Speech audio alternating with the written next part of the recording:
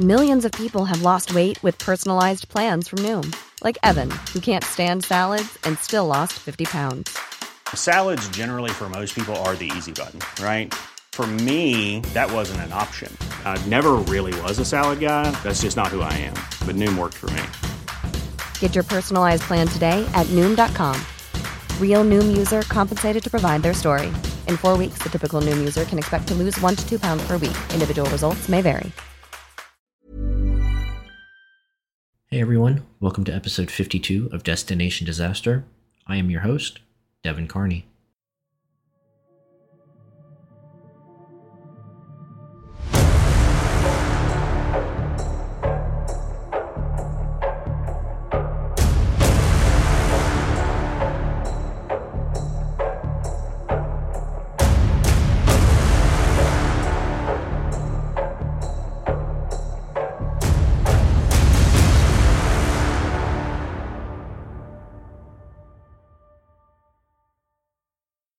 Conflict has cast a dark and oppressive shadow over the Horn of Africa for decades, leaving millions in the path of violence and without a home and without a sustainable source of food.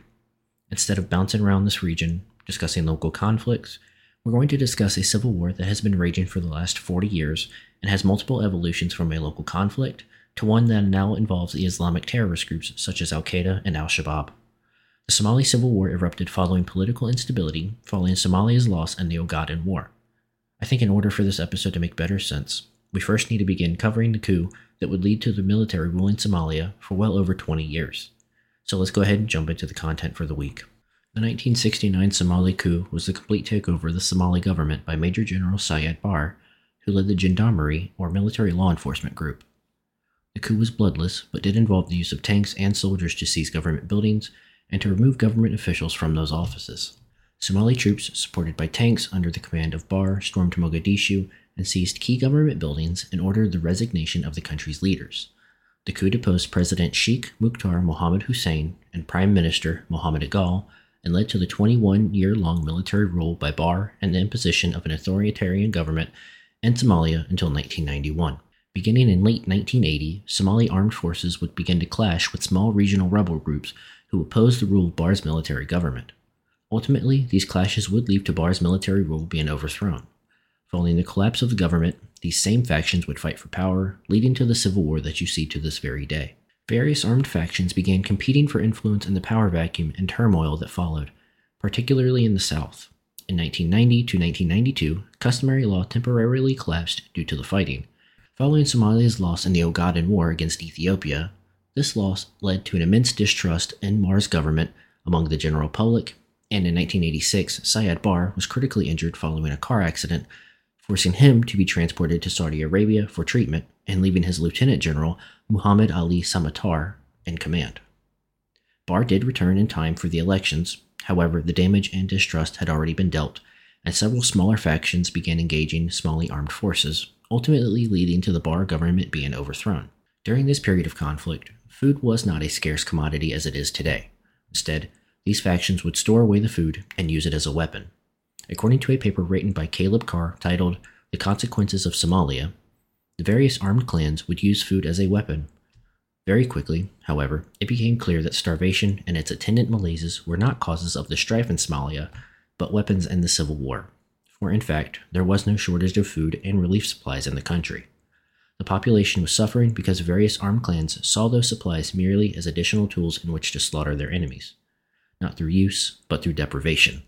Throughout history, food has long been an instigator of violence, because food is the one thing we all need. And what happens when starvation begins to set in? Desperation.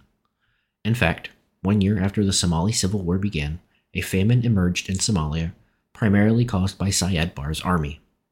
The famine was a combination of drought and a 7-month military occupation of the area by 3 divisions of Siad Barre's army. The former president had moved his headquarters from the Ghetto region, that is the GEDO region, to Baidoa on September 15, 1991, to prepare for a military reoccupation of Mogadishu 7 months later. Meanwhile, his soldiers plundered grain stores in this agricultural area, destroying pumps and implements in their wake.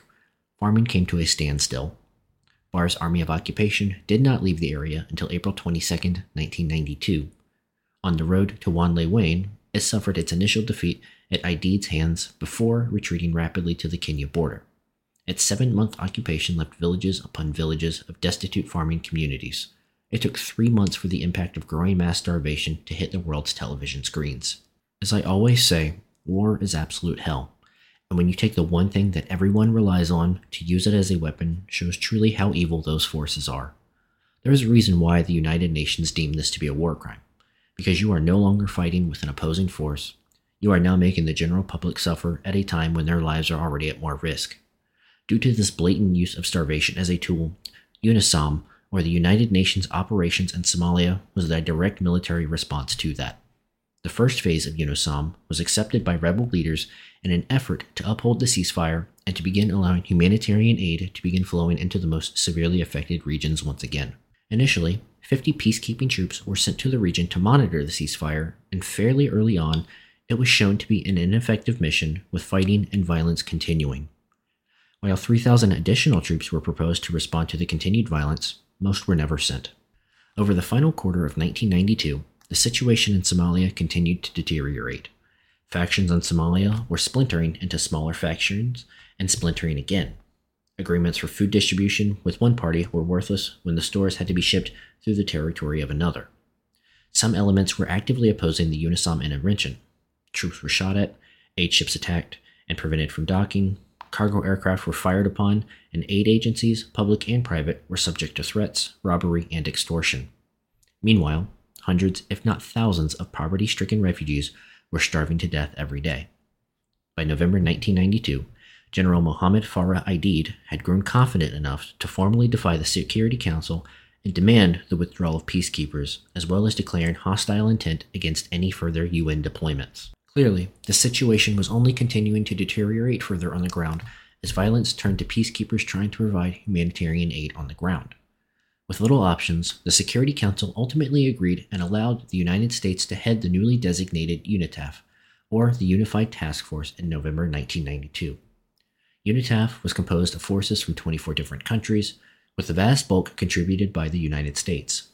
UNITAF soon secured the relief operations which were being coordinated and carried out by UNISOM, which was also attempting to negotiate a political end to the conflict. Indeed, although UNISOM had been replaced by UNITAF, it was still technically in operation and would remain ready to resume its function when UNITAF had met its goal of creating a secure environment for humanitarian relief. The Secretary General convened a meeting in early 1993 in which 14 important Somalia political and rebel factions agreed to hand over all of their weapons to UNITAF and UNISOM, and over $130 million was pledged by donors at an aid conference that year to assist in reconstruction. However, Somalia continued to stumble, and in March, the UN decided to transform the UNITAF mission into what would become known as UNISOM II. While UNISOM II was primarily established to assist in the restoration of infrastructure, a representative government, and disarming various factions, this phase would only lead to further distrust between Somali and UN peacekeeping forces on the ground. 2 key incidents would lead to full-on combat operations between UN forces and the Somali National Alliance, or SNA for short. The first would be the Kismayo incident. Pro-Bar faction members actively smuggled arms through the port city of Kismayo, which at this time was under active control by UNITAF forces. Pro-Bar forces would engage UNITAF forces in an attempt to reclaim the city. While the Addis Ababa conference was in progress in March, the Somali National Front pro-Bar faction that was opposed to Aidid began to infiltrate weapons into the Somali port city of Kismayo, which was under the control of UNITAF forces at the time. General Horsey Morgan, commander of the SNF, drove out the Somali National Alliance forces under the command of Colonel Omar Jess.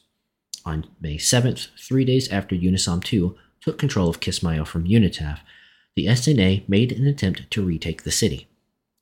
During the assault, the Belgian peacekeepers stationed in the town intervened, considering the assault to take Kismayo and attack on their positions, and consequently repelled the SNA forces. The fall of Kismayo to General Morgan infuriated the Somali National Alliance. To the SNA, the incident was viewed as blatant UN partiality, as UNITAF had failed to prevent Morgan from seizing the city, and UNISOM had then fought SNA forces who tried to retake it. The second event, the Galkayo Conference, was a proposed peace summit scheduled to be held in central Somalia. This conference was agreed to by General Aidid and Colonel Abdulali Yusuf of the Somali Salvation Democratic Front. Aidid sought to focus the conference only on Somalia's central regions and soon ran into conflict with UNISOM. The UN sought to broaden participation of the conference to other regions of Somalia and, suspicious of Aidid, sought to replace his chairmanship over the conference with former Somali President Abdullah Osman, who hated Aidid and publicly called for his arrest. The differences between Aidid and the UN proved to be too great, and the conference proceeded without the United Nations participation. The contention between the Somali National Alliance and UNISOM from that point forward would begin to manifest into anti-UNISOM propaganda broadcasts from SNA-controlled Radio Mogadishu. Radio Mogadishu was one of, if not the most popular radio station in Somalia during this period of unrest. Following the two events that we just discussed, this station would broadcast propaganda against United Nations forces stationed in the country. United Nations personnel feared that this would lead to further distrust and deterioration of cooperation between SNA forces and UN peacekeeping forces. Even more important, Radio Mogadishu was an authorized weapons store site, which was subject to UN inspection at any time. In an effort to prevent the flow of propaganda to the general public, it was decided that seizing the station and halting the broadcasts was the only way to prevent further hostilities. Oh, how wrong the United Nations was. General Aidid was made aware of this inspection and believed this to be the UN working to seize one of the only propaganda vessels that the general possessed at this time. On June 6, 1993, SNA forces and Somali citizens attacked the contingent inspecting the station. The attack marked a seminal moment in the UNISOM II operation. The Pakistani forces suffered 24 dead and 57 wounded, as well as wounded 1 Italian and 3 wounded American soldiers. In response, on June 6, 1993, the outraged UN Security Council passed Resolution 837, a call for the arrest and prosecutions of the persons responsible for the death and wounding of the peacekeepers. Though Resolution 837 did not name General Aidid, it held the Somali National Alliance responsible. The hunt for Aidid became a major focus of the UN intervention through the Battle of Mogadishu. Admiral Jonathan Howe issued a $25,000 warrant for information leading to Aidid's arrest, while UNISOM forces began attacking targets all over Mogadishu in hopes of finding him. The hunt for Aidid characterized much of the UNISOM II intervention. The increasing tempo of military operations being carried out in Mogadishu caused civilian casualties and began to seriously affect the relationship between UN troops and the Somali people. UNISOM forces were portrayed as foreign interlopers and imperialists, particularly after incidents of civilian casualties caused by wholesale firing into crowds by peacekeepers. Each major armed confrontation with UNISOM was noted to have deleterious effects of increasing Aidid's stature with the Somali public. While I wish I could tell you that UN forces would not use more advanced weapons of warfighting, such as heavy weaponry, that's simply not the case. When the United States took over the majority of combat operations, it came at a price, and that was losing the trust of the Somali public.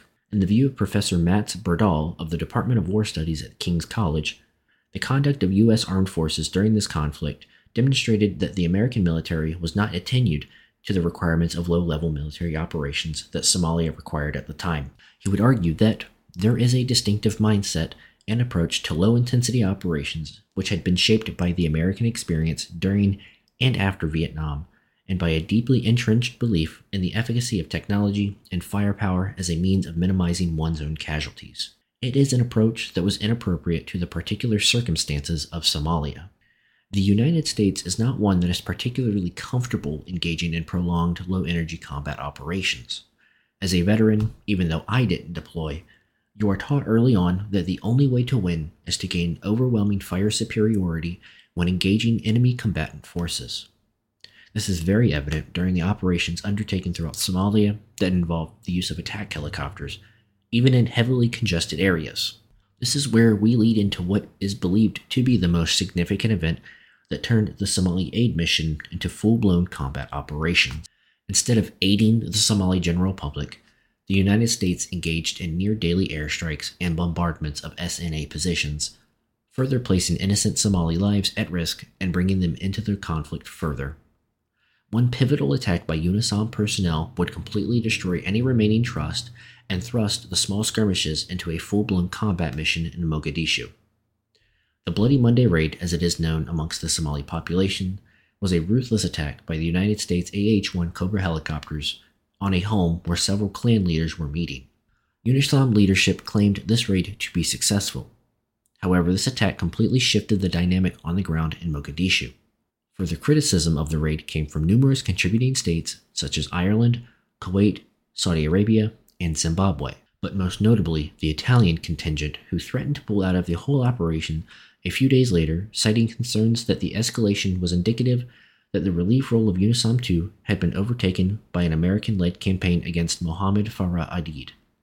The Italians, who had ruled Somalia as a colonial territory for half a century, believed that the unprecedented attack threatened to widen the civil war and turn the Somalis against the entire UN peacekeeping force. Due to this attack, Somali militias and civilian volunteers began engaging in small attacks against UNISOM personnel and the U.S. military forces on the ground. In a surprising turn of events, bipartisan support for a withdrawal of U.S. forces grew and calls for a diplomatic resolution increased. By August 1993, it was evident to the Clinton administration that a strategy shift was necessary to retain domestic support for U.S. involvement in Somalia. This shift was signaled earlier by Defense Secretary Les Aspin in his August 27th speech, advocating for a decreased military focus in UNISOM II and urging the UN and the OAU to resume negotiations with all parties. But the U.S. Secretary of State and the National Security Advisor pushed for a shift towards diplomacy. However, this would all come to a screeching halt following a car bomb that would kill 4 American service members and would injure 7 more. In response, President Bill Clinton would authorize Operation Gothic Serpent and the deployment of Task Force Ranger, a combined force of 441 soldiers composed of U.S. Army Rangers and Delta Force operators. In an effort to streamline the episode, instead of talking about the Battle of Mogadishu, that included women and children fighting alongside the militia against U.S. Army Special Force operators, I want to cover the effects and documented human rights abuses that occurred during the UNISOM missions and what life looks like to this very day, following the failure of these missions. Following the withdrawal of all U.S. and European armed forces, inquiries and reports began to circulate detailing human rights abuses. There are several cases of UN-aligned forces attacking hospitals with little regard to who may be within it, firing into crowds of protesters, and attacking buildings clearly marked by the IRC or International Red Cross emblems. As a result of the focus on combat operations rather than the initial humanitarian aid goal, it is estimated that only between 15,000 to 25,000 people of the over 100,000 civilians in need of aid actually received it. Civilian casualties directly caused by U.S. forces are estimated to have been between 7,000 and 10,000. This number was provided by CIA officials.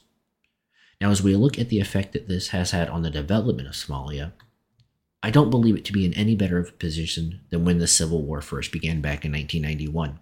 Following the withdrawal of UN-aligned forces, peace did arrive and conflict gradually declined in the northwestern, Ghetto, GEDO, and Shabelle regions of the country. Aidid continued to stoke violence in the southern portions of Somalia and in Mogadishu. However, he would be killed following combat in the Medina area. Between 2000 and 2010, several political changes took place, and while I would love to dive further into that, for the purposes of this episode, it's not relevant. In my opinion, the Civil War has been the direct antagonist of the country of Somalia from developing into a developed nation and placing further risk to safety and security of the civilian population. According to Necrometrics, around 500,000 people are estimated to have been killed in Somalia since the start of the Civil War in 1991. The Armed Conflict Location and Event Dataset estimates that 3,300 people were killed during the conflict in 2012, with the number of fatalities dropping slightly in 2013 to 3,150. The United Nations Assistance Mission in Somalia reported that at least 596 civilian casualties by August 2020. However, officials have struggled to maintain an accurate count due to flooding and COVID-19 deaths in the area. While I wish I could tell you that there is reconciliation on the horizon, I'm not 100% sure that will ever come, as several warring factions continue to remain in control of certain regions. What I do know is that this civil war is one of the leading causes of the food insecurity crisis that we discussed last week, where over 20 million people across the Horn of Africa are facing acute food insecurity. Without an end in sight, people will continue to suffer and die as a result of the Somali civil war. I want to thank you for listening this week. If you enjoyed the episode, be sure to leave a like and share the show with your friends. Next week, we're going to take a quick flight over to New Zealand and discuss the recent cyclone and subsequent flooding that devastated the country. Thank you once again for listening. This has been Destination Disaster.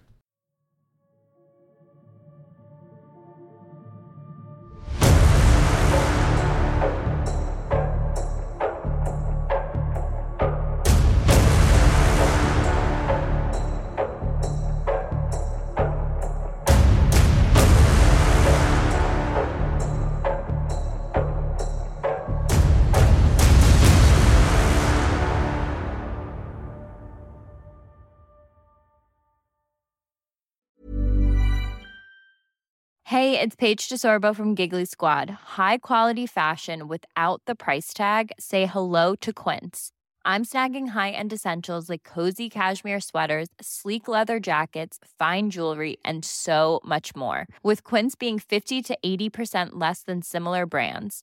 And they partner with factories that prioritize safe, ethical, and responsible manufacturing. I love that. Luxury quality within reach. Go to quince.com/style to get free shipping and 365-day returns on your next order.